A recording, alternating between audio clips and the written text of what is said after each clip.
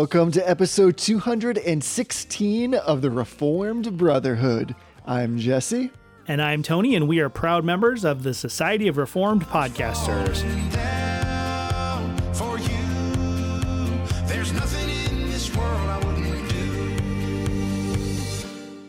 Hey, brother. Hey, brother. You came in hot on that intro this time. I feel like there's a little bit more oomph right there. You're excited for this episode. I am. I'm stoked. It's a good topic. I'm glad we're picking up from last week. It's good. The benefit this week is last week it was like Saturday afternoon. You're like, let's talk about this. That's true. And I had like a day to think about it. Now I've had like a whole week to think about it. So maybe I'm setting the expectations too high at this point. Okay, so here's what you just said, and I love this about us. You basically just said this podcast could be almost exponentially better if we did more planning and thought about the stuff we're going to talk about a little bit more. Yeah. I'd have to like get funding to not work anymore though. So just think about all the latent potential. Everybody who's ever listened, just imagine that we were about 10 times better than we actually were. And there you go. If you'd like to hear that podcast and you happen to be like a Tony Stark level trillionaire and want to fund my life so I can podcast full time, then please let me know. But I don't think we have any listeners like that out there. Listen, this has been an accomplished year for me in many ways, not least of which is because I actually understood that entire reference that you just made. I know. For the uninformed listener, Jesse has begun to reach the pinnacles of nerddom. So he understood the Marvel comic reference I just made. We had a long conversation about the benefits of a certain character, no spoilers here, but a certain character making a reappearance on Mandalorian. So it's pretty crazy. The next step I feel like is we have to get you into Star Trek. That'll finalize the trifecta of the nerddom. That's something I know honestly next to nothing about. And I know what I do know, I guess, is the great debate among the different versions. Is that the right word? Seasons? Worlds? How do we describe like the different iterations of Star Trek? Usually it's defined by the captain because it's usually each series has like a distinct captain. So there's a lot of debate and argument between which captain's better. Is it Picard or Kirk? It's clearly Picard. But they kind of threw that for a loop in this most recent iteration because there's like a different captain every season so far has had a different captain of the ship. So, but yeah, we'll get there. We'll get there, Jesse. How have you, well, that's something for me to look forward to. How did we get this far without you saying, look at me? I don't know. Look at me. Look at me. I'm the captain now. Listen, Linda. We seamlessly, though, I love you introduced that. And then like you just seamlessly went into a commentary on like your own perspective on that. Yeah. That was great. That's what we do. Yeah. Speaking of which, we have some affirmations and we're keeping it totally positive today. We've actually just jettisoned the denials altogether because we're so thankful for so many things and God is good to us. So we said, you know what? Let's just do affirmations. Yeah. And before we do affirmations, I have an exciting announcement. We are welcoming another new show to the Society of Reformed Podcasters. So this is a show that's called Seeker Start. And honestly, when I first heard about this show, I was a little bit skeptical because I thought it was going to be basically like the seeker sensitive version of podcasting. So if you are wondering if it's that, it is not. So just go listen to the first episode. They really kind of clarify what they're talking about. More or less, it's a show kind of for new Christians, but it's distinctly for Christians. So I won't go further than that. All of the episodes should be available in the mega feed. There's only 5 so far. So it's a good time to kind of like catch up and to sort of get on the ground floor. So it's a great show. They're not brand new podcasters, but it is a brand new podcast. So check it out. It's called Seeker Start. It's available in the mega feed now. So Jesse, why don't we start with your affirmation? All right, let's do it. So there's many things in life that I'm on the search for perpetually. And because we're in this certain time of year where everything changes, our outlook, our decorations, our attitudes, for some people, and our music, I'm always on the hunt for like the quintessential Christmas music album. And part of this is something that if you've listened to us talk for any length of time, I've mentioned this before, and I'm kind of back into it because every year I hope to find like the next awesome thing, the thing that really satisfies my soul, so to speak, with respect to this type of music, because I don't want to sound like a Grinch or a Grouch, but I'm not a big Christmas music person. And there's no like theological statement there.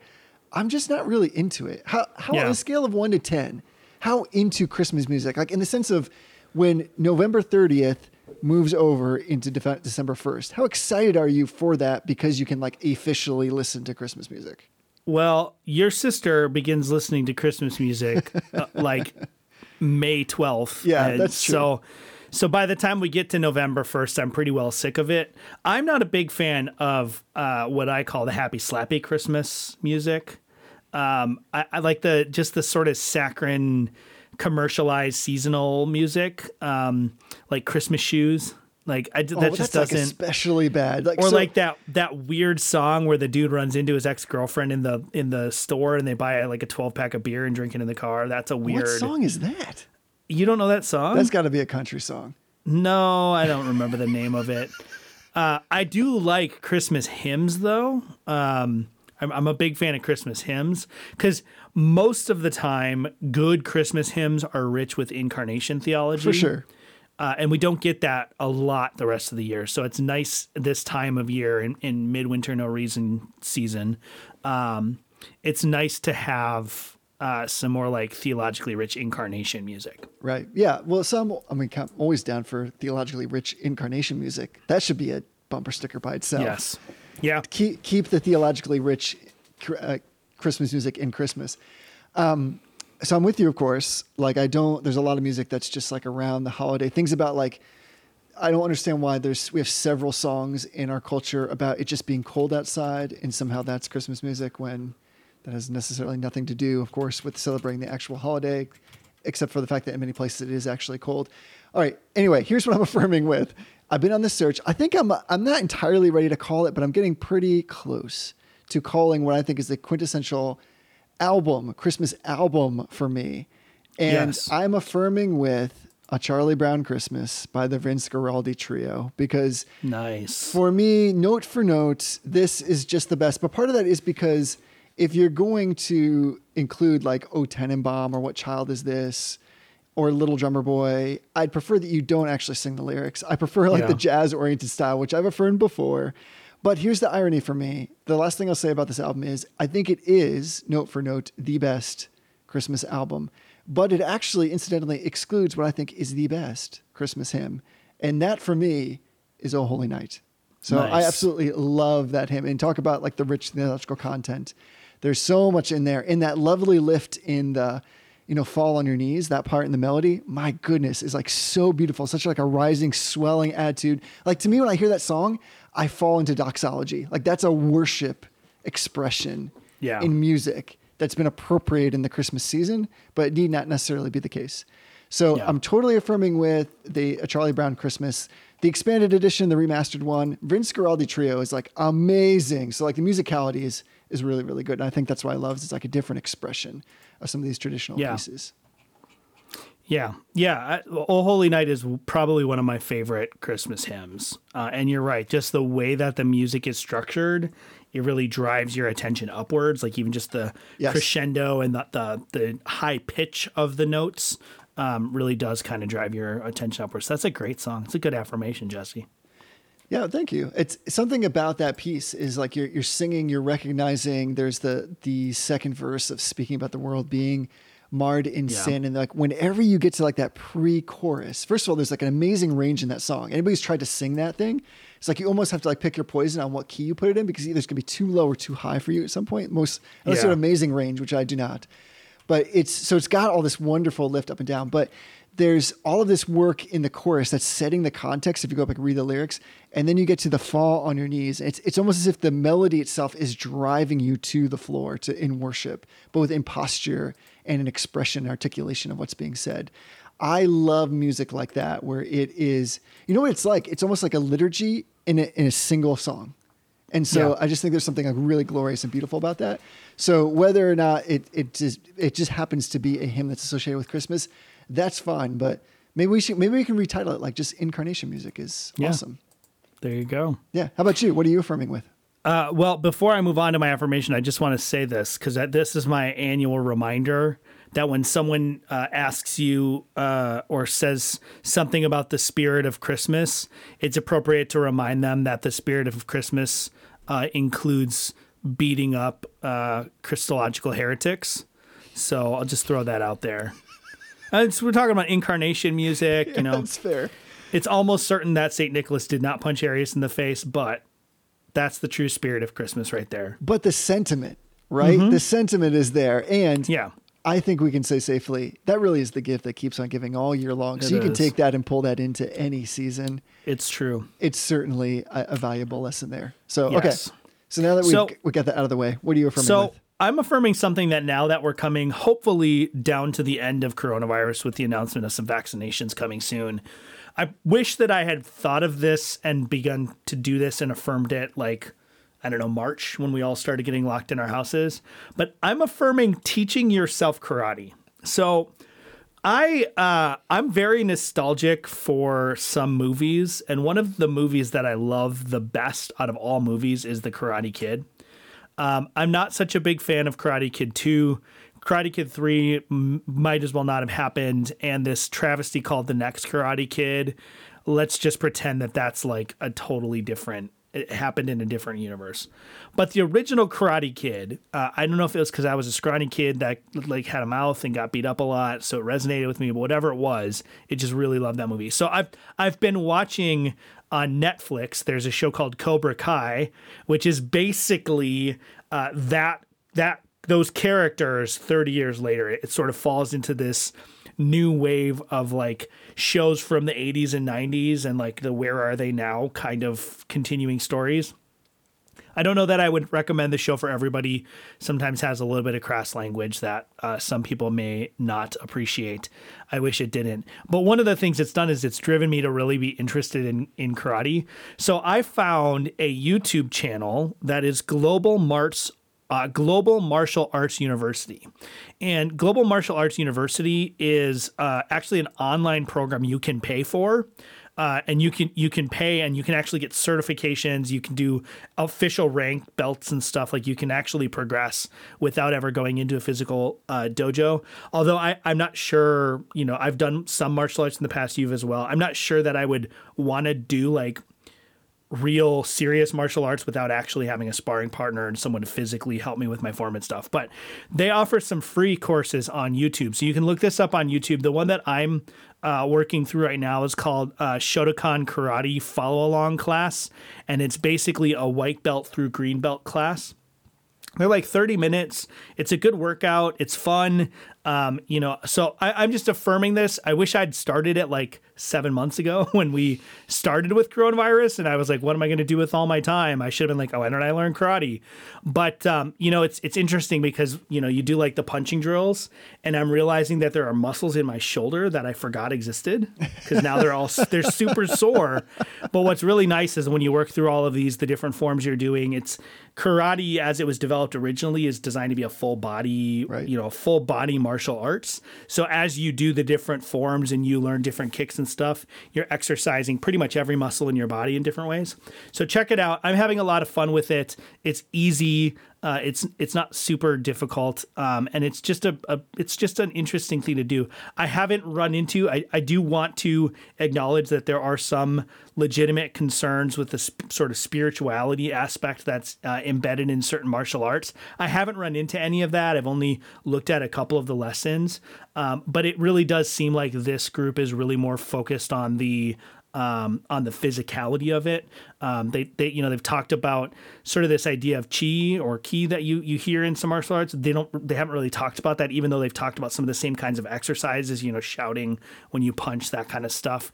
I haven't encountered anything spiritual as an element of it. So, check it out. It's Global Martial Arts University, and you can find it on YouTube. What lesson does the crane kick come in? That's the first lesson. They're like, you got to learn this crane kick because apparently the crane kick is a kick that cannot be defended against, which makes no sense to me because He should have just swept that one leg that was on the ground. Sweep the leg. There's just one leg on the ground. You sweep that leg. So It's instead impervious. he just walked straight forward into his foot. So I don't know. Although I will make one point, and you'll appreciate this as someone who's studied martial arts in the past. In the first episode of Cobra Kai, that Danny Lee Rousseau, who's the Karate Kid, and then Johnny Lawrence, who is the bad guy or the nemesis in the original Karate Kid. Johnny Lawrence is sort of the protagonist now in the new series, but in the very first encounter that they run into each other, that they've seen him for 30 years, everyone's like, "Oh yeah, you're that guy that won the karate tournament," and Johnny Lawrence is like, "Yeah, it was an illegal strike to the face," which is, if you've done martial arts and like tournaments, it's true. Like, you're not supposed to kick people in the face, generally speaking. So the winning kick would have been an illegal strike, probably. Interesting. I'm trying desperately to follow along and pretend like I know what you're talking about, because as some know about me, that's a movie I have not seen. Yeah, I'm disappointed in that, Jesse. So There's this we will group rectify this. I think we've talked about this before. There's this group of like It's 80s movies. 80s movies, I guess, that Yeah. I never saw, but that are like really part of the zeitgeist. And that's one of them, I guess. It comes up on Yeah. occasion.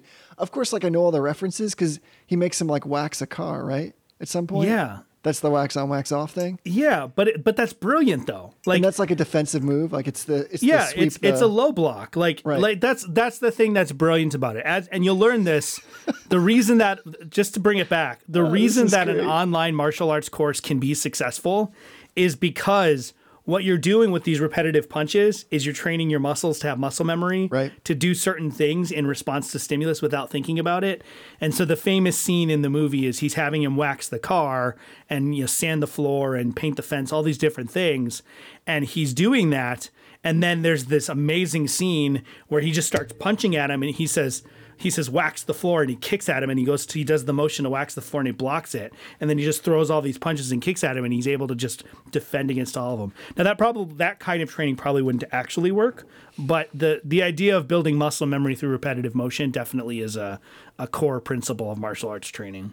I really thought you were about to segue that into theology and then to our topic. It seemed No. ripe for you to do that. Nah. We've made the muscle memory analogy with the catechisms enough. They don't need to hear that again. I love your self-control and ability to self-edit. Right there. Fruit of the Spirit in action. Loved I just got ones. so excited about Karate Kid, I stopped thinking about theology for a second. So So you and I have never talked about Karate Kid. I am impressed by your love of Karate Kid. I had no I idea. love the Karate Kid. When I was in seminary, shortly before I married your sister, I was moving out of I had a dorm and I had a single room in the dorm, and I was moving out of the dorm and moving into the apartment where, after we got married, your wife would join me and live with me.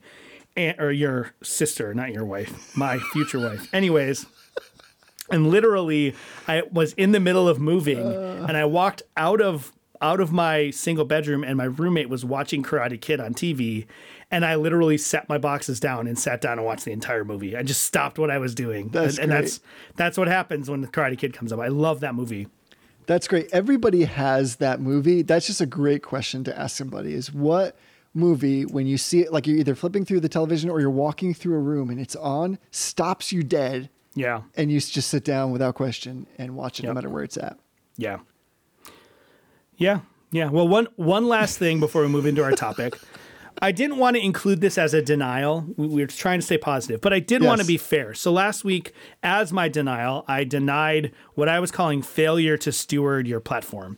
And I used the example of a podcast called the London Lyceum specifically because they had sort of welcomed on a well-known Christological heretic named Dale Tuggy, who is a Unitarian. He denies the Trinity, he denies the Incarnation, all sorts of things. And I don't, this is not me saying I recant of anything I said last week. But to be fair, they did record somewhat of a response episode to some of Dale Tuggy's teachings, and that played this last week. I still want to say, and I still agree with what I said last week, that there are probably people who are only ever going to hear the episode with Dale Tuggy. And so I still do think it's incumbent on people who have a platform, if you're going to give voice to some sort of teaching that's not correct or not orthodox, that should be accompanied with a response within the same same context. Because there, like I said, there are probably people who only heard the interview with Dale Tuggy where they basically gave him an open door to undercut the gospel, undercut Trinitarian theology, undercut the historic traditions of the church, and they'll never hear the response episodes. So I still think London Lyceum is a great show. I still think you should check it out, but I wanted to be fair and make sure that I acknowledged they did indeed respond to what he had to say. And I got a fair number of people who reached out to me and said they've experienced that same kind of situation in other podcasts or other venues, and we're happy to hear someone kind of talking about it, because we didn't talk about it last week, but there is an element in the Bible where we're accountable not to associate ourselves with false teaching and false teachers. Right. John says not to welcome false teachers into your house, which has more to do with acknowledging their teaching than it does with being hospitable to people. And so there's a biblical command to interact with false teachers sort of from a distance and not to give the impression that you are welcoming or engaging or endorsing their teaching. And I think that sometimes when we have this attempt and this desire, which is a good desire to be charitable and to sort of allow a person to speak in their own voice and to represent their own views, we have this tendency to take that a little bit too far. So check it out. It's a great show. But I did want to be honest with the listeners about the fact they did indeed respond to Mr. Tuggy's teaching. Dr. Tuggy, I think. That's great. I think that part of this is not to sound like an old man, like shaking his fist at the kids who are running on his lawn. But I think part of this is like even in our own culture or Western culture generally, we've moved away from this idea that we can just have like good dialogue where we evaluate ideas, have robust conversation, even passionate conversation, and still be able to walk away and having resulted in civil dialogue. Yeah. So I think the pendulum has swung the other way, even among Christians, where we feel like, well, we really need to be like super, super accommodating. We need to like let somebody say everything and not try to push back too much. And then like maybe in a separate area or a different space or a different time, then we kind of have our conversation, evaluate that in a gentle way. It's okay to have dynamic conversation, right. And it's okay. In fact, that should happen in real time. So I think like we said, I don't remember if we said this either on or off the air, but if any idea is really worth having, it's worth it being able to come under, some degree of measurement and evaluation. So this is hard because I think people who put together like serial format stuff like us can sometimes, like we said before, struggle with, well, how do we do this so that we can kind of basically what we're doing is we're saying that we validate somebody as a person and we want to evaluate their ideas, but we don't want to just come across as like, well, we had you on the show so that we could put you on blast. Right. And yet there must be a space, like we have to just be willing to say, this is a space where ideas are evaluated according to scripture. And that's the kind of conversation we're going to have right now. Right. So that means that it's taking place in real time as opposed to like, well, we're going to just kind of isolate this and make it, because otherwise it comes across, I think what you're saying is it comes across inadvertently as if they're condoning it. And that's part of the problem. Right. Yeah. It sort of presents this image that the issue is really not that big of a deal. If there's one criticism that I have of sort of the academic theologians out there, is that there are at times, I think, situations where our desire to be collegiate in sort of the academic, to be good members of the right. academy, I think overrides some of our more godly instincts to punch a heretic in the face when necessary, to bring it back to St. Nicholas. I don't endorse actually punching heretics in the face, although there probably are some contexts that might be appropriate.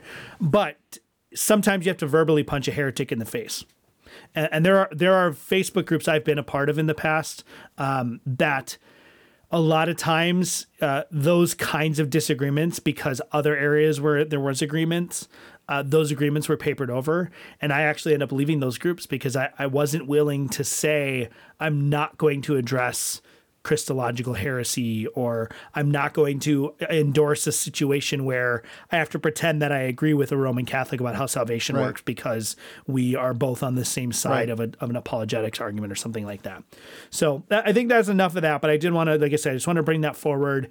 They did address the teaching, albeit not in the same context, which is what I think would have been a wiser move. I think so too. I agree with that. Well, we're into the second episode on our conversation of the Holy Spirit's role and the application of redemption. And hopefully others are tracking with us. It actually turned incidentally, like almost like talk about playing some jazz. We kind of just decided at the end of that episode from last week that it was going to be a series all of a sudden. That was part one of our conversation. So we're going to try to jump back in and continue on what we've been talking about. But we actually covered, I went back and listened to it.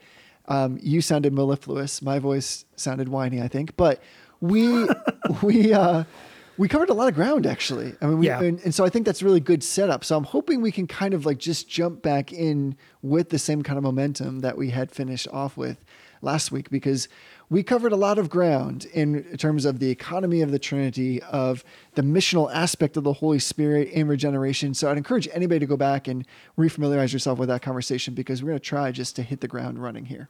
Yes. And, I want to just say this at the outset. So the issue that we are trying to address is specifically, what is the Holy Spirit's role?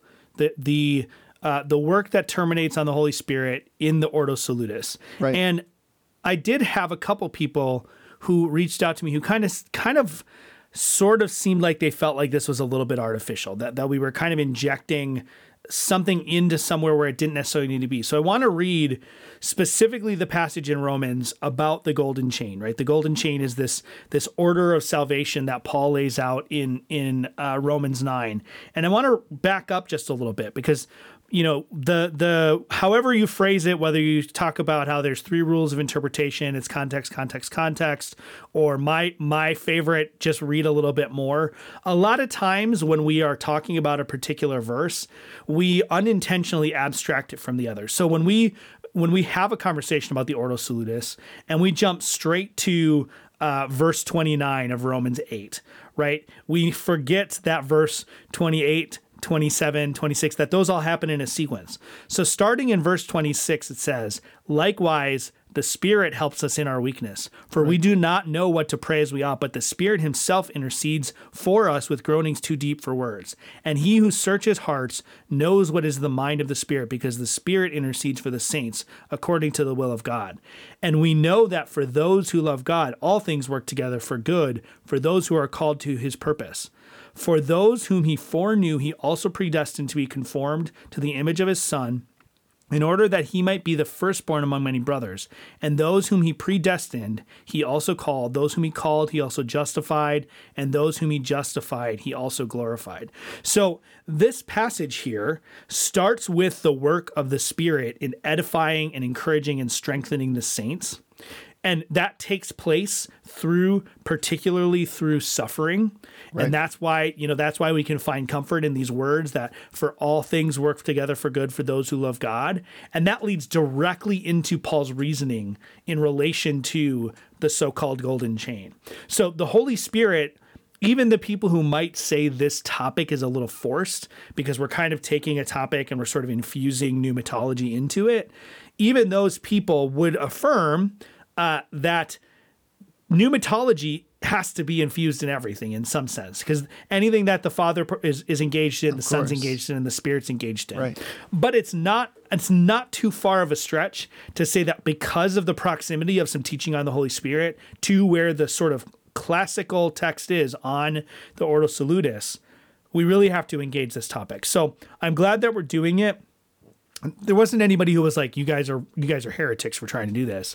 But I don't think that this is as far of a reach as it might seem at first. We're not doing this just to try to, it's not like we were like, we should do something on the Spirit, but we can't think of anything to do. So let's just do the Ordo Salutis, right, but the Spirit instead. That's not at all what we're trying to do. We're trying to take passages like this seriously and realize and recognize that good Trinitarian theology requires us to see the Spirit working anywhere that the Father and the Spirit and the Son is. Yes. And as we talked about in the first version of this series, to emphasize as well the particularity or the economy of the Trinity in certain functions as it relates to how the idea of redemption and salvation is applied. I'm really glad that you went to Romans 28, or Romans 28. 8:28 is the verse that everybody quotes. Romans 8, because I think that passage, there's actually, most of the time we interpret that, we actually create a bear market for the Holy Spirit because we underemphasize his role. And the reason I say that is because in 26, when it says, likewise, the Spirit helps us in our weakness. We could stop right there. And really, that itself is like a treasure trove of data for us in understanding what the Spirit does for us. That in our representative weakness, really the Spirit is the one overcoming that in substantial ways to work a miracle out in our lives in many different facets. Right. But what happens is, I think, is we read past that verse, maybe perhaps a little bit too quickly, and we go to the second part of it where it says, for we do not know what to pray for as we ought, but the Spirit himself intercedes with us with groanings too deep for words. And here's the hypothesis I have. We get too stuck on the word words. So we think, what the Holy Spirit is doing here is it's just that time when you want to express something deep and profound to God. Maybe all you can do is groan Godwardly. And so what the Spirit does is just fill that gap in. He just translates for you. And that is true, but that's not what's being emphasized here. I think what Paul is emphasizing is it's not just about words. He's saying it's not just that you don't have the right things to say to God and you lack vocabulary to express it. It's that you actually don't know how to pray at all. Right. You don't know how to do anything at all spiritual. And it's the Holy Spirit, which because he's efficacious, he is applying this work, the blessings of Christ, onto you in a way that is so profound that itself is a miracle. And so therefore the Holy Spirit ought to get, I'm going to use this word, credit for the work that he is doing, even though the amazing thing about the Holy Spirit is that he's willing to sit almost in the eaves, to be anonymous, to point to the Father and to the Son. And so I think sometimes that is what puts him in a bear market for us, is because we just kind of underemphasize him because that is his kind of natural mode of operation. Right. But it is powerful, it is mighty, and it is present. And it is so efficacious and seamless that it's easy for us to actually fail to recognize that it's he that's doing this great work in us all along. Yeah. Yeah. And it's no accident then that, one of the most famous kind of single crochet it on a pillow and put it on your grandma's couch verses is verse 31. It says, "What then shall we say? If God is for us, who can be against us?" Right on. Right. And so the end point of this passage is that because the Holy Spirit intercedes and helps us in our weaknesses, the will of God is accomplished, which is our salvation.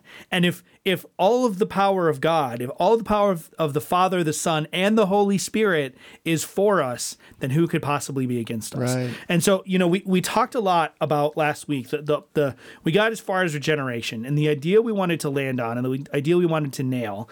And in a lot of ways, everything we're going to say, here kind of follows in suit with that, is that the Holy Spirit does the miracle of regeneration. The Father and the Son are participating in that. They're not absent from that. But the Holy Spirit is the one who gets the credit in Scripture, air quotes, credit in Scripture, for regenerating us, for giving us a new heart, for transforming our will so that we want to follow Jesus Christ. Everything that we're going to talk about tonight happens after that. But all of that happens by the immutable and the indefatigable, I love that word, the unovercomable power and decree of the Holy Spirit, the work of the Holy Spirit. And so all of this stuff that comes in this passage, the Holy Spirit does that. So we talked about regeneration, and we're going to start tonight by talking a bit about union with Christ, because one of the things that I think is underemphasized by modern kind of popular Reformed theology. And I don't mean popular in terms of like popular writing. Michael Horton has some really popular level writing. That's not what I'm talking about. But in terms of the kind of Reformed theology you tend to run across in blogs, in Facebook groups, on podcasts, union with Christ is really underemphasized, I think. Yes. And part of that is because most of us in that kind of world came into Reformed theology not through the classic sources, but through people who we thought were representing the classic sources, but had never really interacted with them. So I'm thinking of people like Mark Driscoll, Tullian Tchividjian, in some senses, John Piper, John MacArthur, some of these people, Wayne Grudem, some of these people who they themselves, I'm sure, have read these sources, but didn't make much use of them in a lot of their popular presentations. We came into Reformed theology through those venues, and it was all about it was all about justification by faith alone. Even R.C. Sproul, in some ways, does this, although to a lesser degree than some others. It was all about justification by faith alone. And you can see that by how much people point to Luther in talking about justification, Yep, exactly. which is totally warranted. It's fair. Go back to kind of the genesis of the Reformation. But the more we talk about Luther and focus on justification, in some ways, the further away from Calvin's central focus, which was union with Christ, we get a little bit further away from that when we get almost obsessive about justification. I think for good reasons, but I think sometimes we do get a little bit obsessive about justification. So I don't want to put you on the spot, although I do kind of want to put you on the spot. Give us your rundown kind of what the doctrine of union with Christ is. I love this. All I'm thinking is like, cut to John Owen, right? Saying like, what? Are you serious? Nobody's talking about this stuff? Yeah, exactly. By the way, if people are looking for something to read that's like intensely pastoral and practical on the union of Christ, they should just pick up The Glory of Christ by John Owen. There's so much good stuff there. So here's what I would say about that. And I'm going to put this in the context of what we're talking about specifically here with the role of the Holy Spirit. I would say this: by the Spirit's life-giving work, believers share in the benefits of Christ's saving work, and they're renewed after the image of God, and they experience the fullness of life in unbreakable communion with the living God. That's what it means to be in Christ. And again, It's not, I love that word, that preposition that Paul uses, because he's not saying alongside, he's not saying with, he's saying in Christ. This idea of having your life, your identity, your eternal salvation hidden in Christ means that we are now able to appropriate everything that he earned is now synonymous with who we are as people, as God's children. And that bond is indissoluble and unbreakable, but it happens because of the Spirit's life-giving work. That's the connection. You know, I always think of like that really amazing colloquial line from Shai Linne on his most recent album, where he's talking about the Christian and the arc of salvation and redemption. And he says, before the cross, they were saved on credit. After the cross, they were saved on debit. And I'm totally with you, because I think what's brilliant about what God does here is that as Reformed Christians in particular, we get a little bit fixated and fascinated with, and for good reason. Actually, I think for the reason of the T in TULIP, the total depravity, we understand that so predominantly that we get caught up in this idea of what it means to be like forensically forgiven. That is such an amazing idea, that amnesty, when you know you're that bad, to be granted amnesty is just like you want to run around the world just shouting to God for how great he is, that he wouldn't punish you. But that's only like half the story, because the benefit of being in Christ is not just receiving forgiveness or amnesty for all of the awful things, for not just all the things you've done, but who the awfulness that you are, but being transformed in such a way that now, where you had the student loan or the mortgage that you couldn't pay off, it was crushing you, that it's not just that that's been forgiven, it's that your checking account has also been filled to overflowing. Right. So that all the benefits that Christ earned, he took away the debt. He also gave you all these amazing resources. We have all the spiritual blessings in Jesus Christ, as Paul says elsewhere. So that's like a really long answer to, I'm trying to keep it colloquial and that, and stay away from like the textbook theological answer, though I want to give it. But I think it's this idea of having an unbreakable communion with the living God through Jesus Christ, which gives us all of the benefits of sonship and adoption that were earned by Jesus Christ, which means, honestly, abundant life now, and it means security in the future, everlasting. Right. And, you know, one of the things that I think we have to be careful with, and this is why I think sometimes we actually reason more like Lutherans than we do like Reformed folk. How so? Is we often focus on the legal and forensic aspects of union with Christ, and we don't think about the fact that this is a real mystical union. Yes, yeah, it's, you know, for sure. In some ways, please don't stop listening after this. Let me explain myself.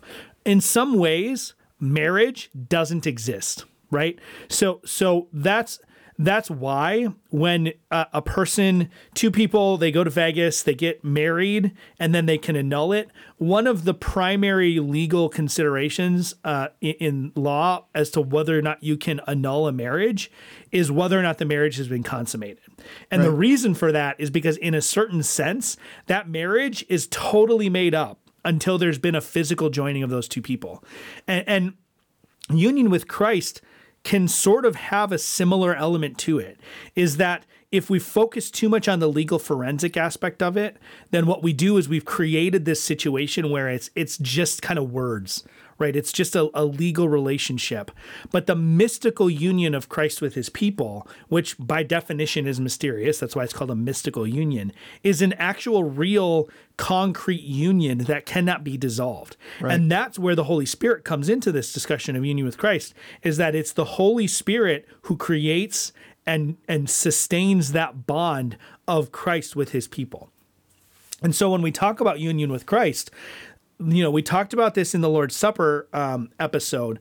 Everything else happens not necessarily as a direct consequence of union with Christ. And what I mean when I say that is, if justification was a direct consequence of union with Christ, it would simply mean that the sheer act of being united to Christ is what conveys the benefits. Right. That there's no other consideration in justification other than the fact that someone is united with Christ. That would be what it would be to be a direct consequence. What I mean when I say it is not a direct consequence, but is still a necessary kind of down the road in the order of things consequence, is that justification it makes no sense. It's non Yes, exactly. It's non-coherent apart from this mystical real union with Yes. Christ that the Holy Spirit rots. Yes. Yes, I've never used that in a past ongoing sense like that. WR. Anyways, Well done. all right. So we have to understand this union, and we have to understand it as a real union. Just like if I was to marry, you think about like a green card marriage, right? Two people who enter into a legal relationship with each other in order to obtain certain legal benefits.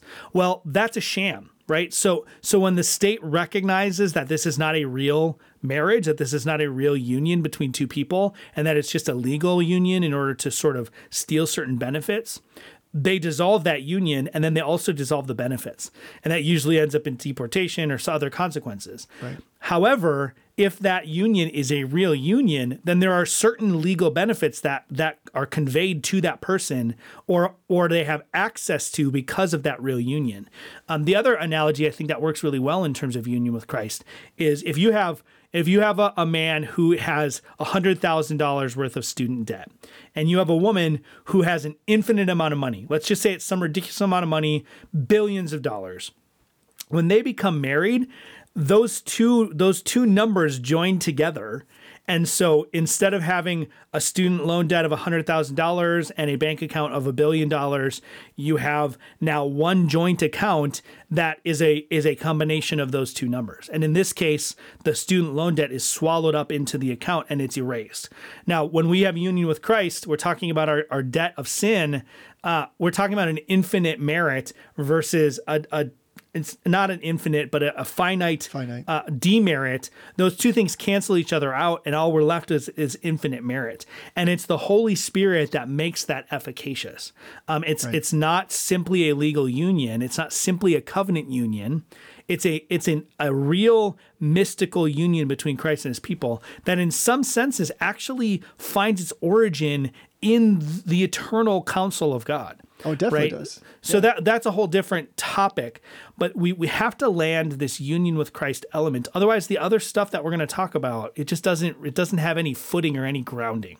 Right. We did a whole episode on union in Christ, which you can go back and take a look at. And this is, I would say, kind of it's tangential to this conversation. We emphasize some other things in that one, but here we're talking about really trying to emphasize the Holy Spirit's work in that process.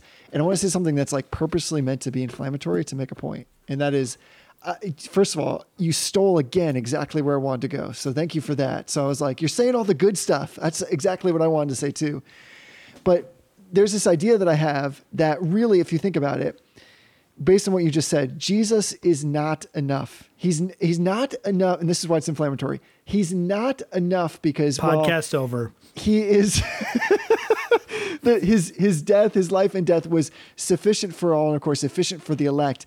The part of it that makes it efficient is the Spirit's application of that. Right. And so we need the Holy Spirit. But the Holy Spirit is so good at doing this, almost unaware, that he works out redemption without fanfare. The Spirit works on behalf in the name of the Father and the Son, that it's so easy to think, well, he's kind of a lesser character in this, and that what really matters is what God ordained and what Jesus accomplished. And that is true. But so also, like you referenced the Pactum Salutis, this idea that from eternity past, all three parts of the Trinity were involved. So then we should be looking for, well, where's the Holy Spirit then in this? Because certainly Right. he has a role to play that's of profound importance. And so the Holy Spirit, as the scripture teaches us, ushers the elect into the Father through the Son almost anonymously, but with a powerful readiness and without self-aggrandizement. So I love that, like Calvin used to say, like the principal role of the Holy Spirit in redemption is to be, quote, a minister of Christ's liberality. I love Right. that. Like this idea that he is ministering to us everything that Christ accomplished, but he's necessary. Without him, it does not get ministered to us. And Yeah. so the Holy Spirit, who prepared the way under the old covenant for the coming of Christ in the fullness of time, which we're celebrating this time of year, and who supplied Christ with the gifts necessary to fulfill his office as mediator, is now Christ's gift to the church. Right. And that's the thing. I love what you said about this mystery, because is it not crazy and almost insane to think about the fact that God has in some way implanted within us part of who he is by giving us the Holy Spirit to indwell us? This is why when we say, like colloquially, when you hear Christians say, well, Jesus is present in our midst, we know what they mean by that. It's this sense of that we're so finely intertwined with Christ himself through the power of the Holy Spirit that it's as if Jesus were in our presence, because who searches out the mind of God except the Spirit of God? And we have that Spirit of God in us because of what Christ has accomplished. So Christ, who was exalted to the Father's right hand, is now present among his people by the indwelling of his Holy Spirit, who communicates all of his saving benefits to them. So John Calvin taught that the Spirit is the bond of communion, like you've been saying, between Christ and his elect bride, the one who communicates to believers their covenant inheritance in Christ. And he just does that so well. And so I think almost, is it fair to say, I've been thinking about this since last week, I even think in the Holy Spirit, I see so much beautiful condescension. We often think of like Jesus himself condescending, and he did. He tabernacled among us, became like us. So also is there so much humility in the Holy Spirit to always be pointing God's children back to the Savior. And that's what he does so well. And so I think it's easy to underappreciate him. And this is not like underappreciating in the sense of like, we need to raise our hands more in worship, or we need to be, more flamboyant with our expression of worship in some way. It's merely to say, are we recognizing the great role of the Holy Spirit? Because we're all beneficiaries of Christ by the power of the Holy Spirit in us. And that is mysterious. Like we should lean into that a little bit more. Like it's okay as Reformed Christians to have a systematic theology that is rigorous and complete and meticulous. And at the same time say, there's so much of this I just do not understand, but I'm going to enjoy the mystery that I don't even understand completely what it means to be in Christ. Yeah. But I know Paul teaches us that we are, and I understand a small piece of what that is. And so I'm going to lean into that and enjoy that I have an indissoluble relationship with God that comes through the Holy Spirit. I've been thinking as well about a comedian that I affirmed before named Nate Bargatze. And he has this whole little stick where he talks about how if he had a time machine, he went back in time. Nobody, he's pretty sure, would believe that he was from the future, because as he walked around, like in the 1800s, let's say, if he went back in time and was talking to people and said, oh, like in the future, you'll have like a little device that you can hold in your hand or in your pocket, and you can talk to people around the world and pull up all the information. That person in the 1800s would be like, really? How does that work? And he would be like, I have no idea, actually. I have no idea how it works. I don't know. Yeah. And, to some extent, we're all like that. There are things in our lives that we know work, and that yet there's enough mystery surrounding them that we just don't understand them. Why should we not think then that there wouldn't be in this grand plan of God, who has thoughts and plans that are insearchable, inscrutable, that there wouldn't be mysteries that we can just lean into, that are loving and comfortable like a warm blanket around us, that we trust in the Savior who has made a way for us, even all the while we're saying, I don't completely understand it. So this leaning into it, I think is actually, I'm growing to appreciate that as a beautiful thing. It's not just about faith, like trusting that who God is, who he says he is, and he's done what he says he's done. It's more about appreciating that the one who's over all things and whose thoughts are so far above ours is the one who necessarily must exist in some kind of mystery. And that should draw us more into him, because we desire to appreciate and to experience that mystery, even if we know that we'll never be able to fully comprehend it or give intellectual assent to it. Yeah. Yeah, I think that's good. I think that phrasing that the Holy Spirit ministers the benefits to us, it makes me think, I don't remember who it was that said this to me, but early on in my seminary career, I was in some context where we were talking about kind of the role of a pastor. And the person, it was probably a professor, but they said, who's the most important person in a wedding or in the wedding ceremony itself? And, we went around the room and people kind of joked, well, it's obviously the bride. It's all about the bride. And he said, no, it's the pastor who's doing the ceremony. And we all kind of looked a little bit funny. I remember being confused about that. And the person said, without the pastor, there's no wedding ceremony. Right. But in the same way, that pastor better not be the center of attention on the wedding day, because it's not about the pastor, right? It's about this couple coming together. But the pastor is the one, or even if you wanted to take this out of the world of the church, the justice of the peace or whoever it is that's officiating the ceremony, that person is an absolutely necessary, vital component. Without that person, you just have two people making promises, which is valuable, but it's not a marriage. Mm-hmm.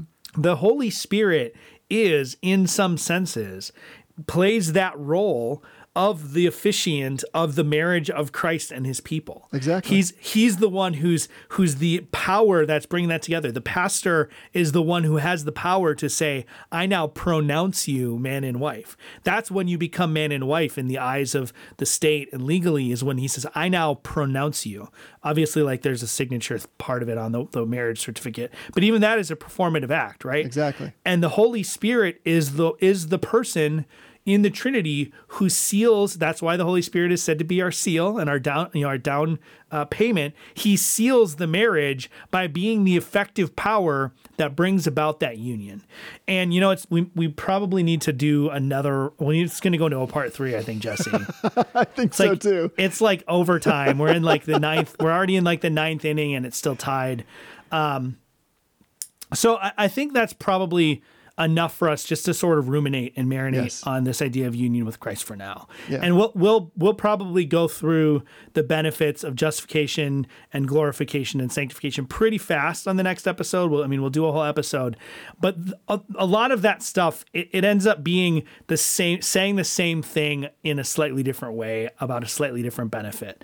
But again, like we talked about when we talked about the Ordo Salutis, we think about the Ordo Salutis because we are necessarily linear temporal creatures. We think about it in terms of this happens and this happens and this happens and this happens in order, in a chain. But in reality, what we're talking about is the Holy Spirit is working salvation in us by granting us new life and regeneration.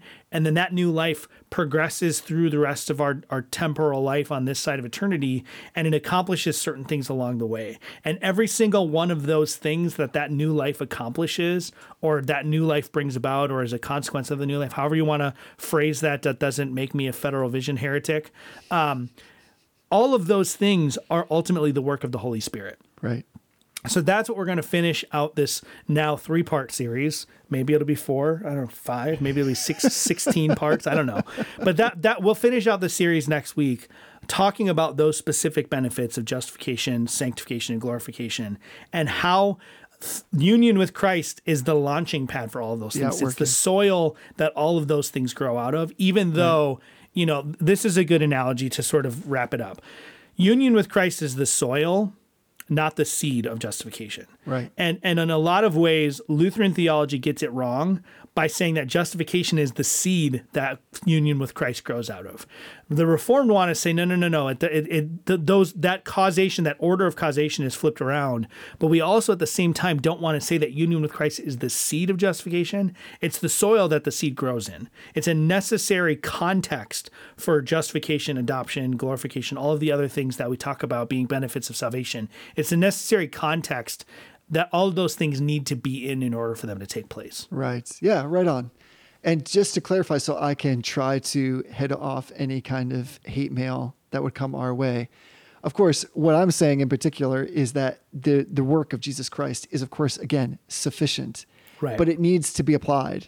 And so by itself, work unapplied is still work accomplished, but not necessarily work efficacious for, or let's say it this way, work that furnishes some kind of benefit to somebody else. So the Holy Spirit furnishes Christ himself with the gifts that are necessary to accomplish his saving work, and also applies the benefits of Christ's work to those whom the Father gives to the Son. So the actual salvation of elect sinners only occurs by means of the ministry of the Holy Spirit, who proceeds from the Father and the Son.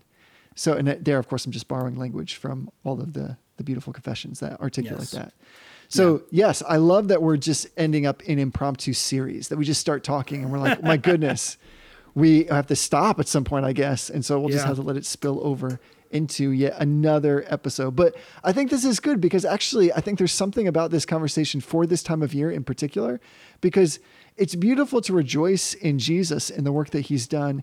And it's also even better to rejoice in the work that Jesus has done, that which has been applied to us by the Holy Spirit that indwells us in the here and now.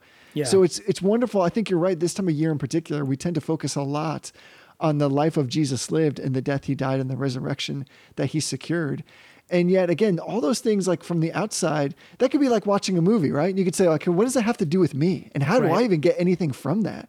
That's where the Holy Spirit comes in and does this miraculous and beautiful work, such that, again, as Paul says, to be baptized is as if you were crucified with Christ. How does that happen? That only happens because the Holy Spirit has done something in us. Yeah.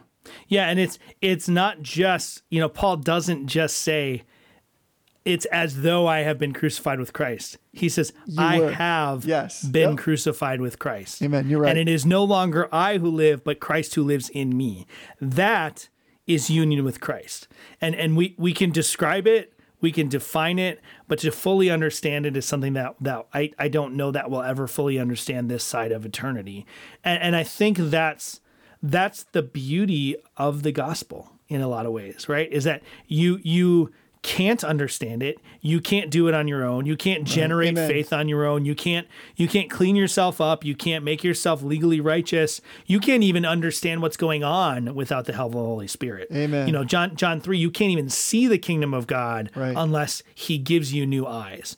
So I think that you're absolutely right. And I think it's nice. I'm finding it's kind of a nice change of pace. I hope this doesn't sound too blasphemous. It's a nice change of pace to focus on the Holy Spirit. I know what you mean. Instead of like being entirely focused on Jesus Christ. And again, that sounds terrible and heretical, but it's nice. It's almost a nice exercise. It's kind of like going back to my karate thing. There's theological muscles that I didn't realize that I had that have atrophied.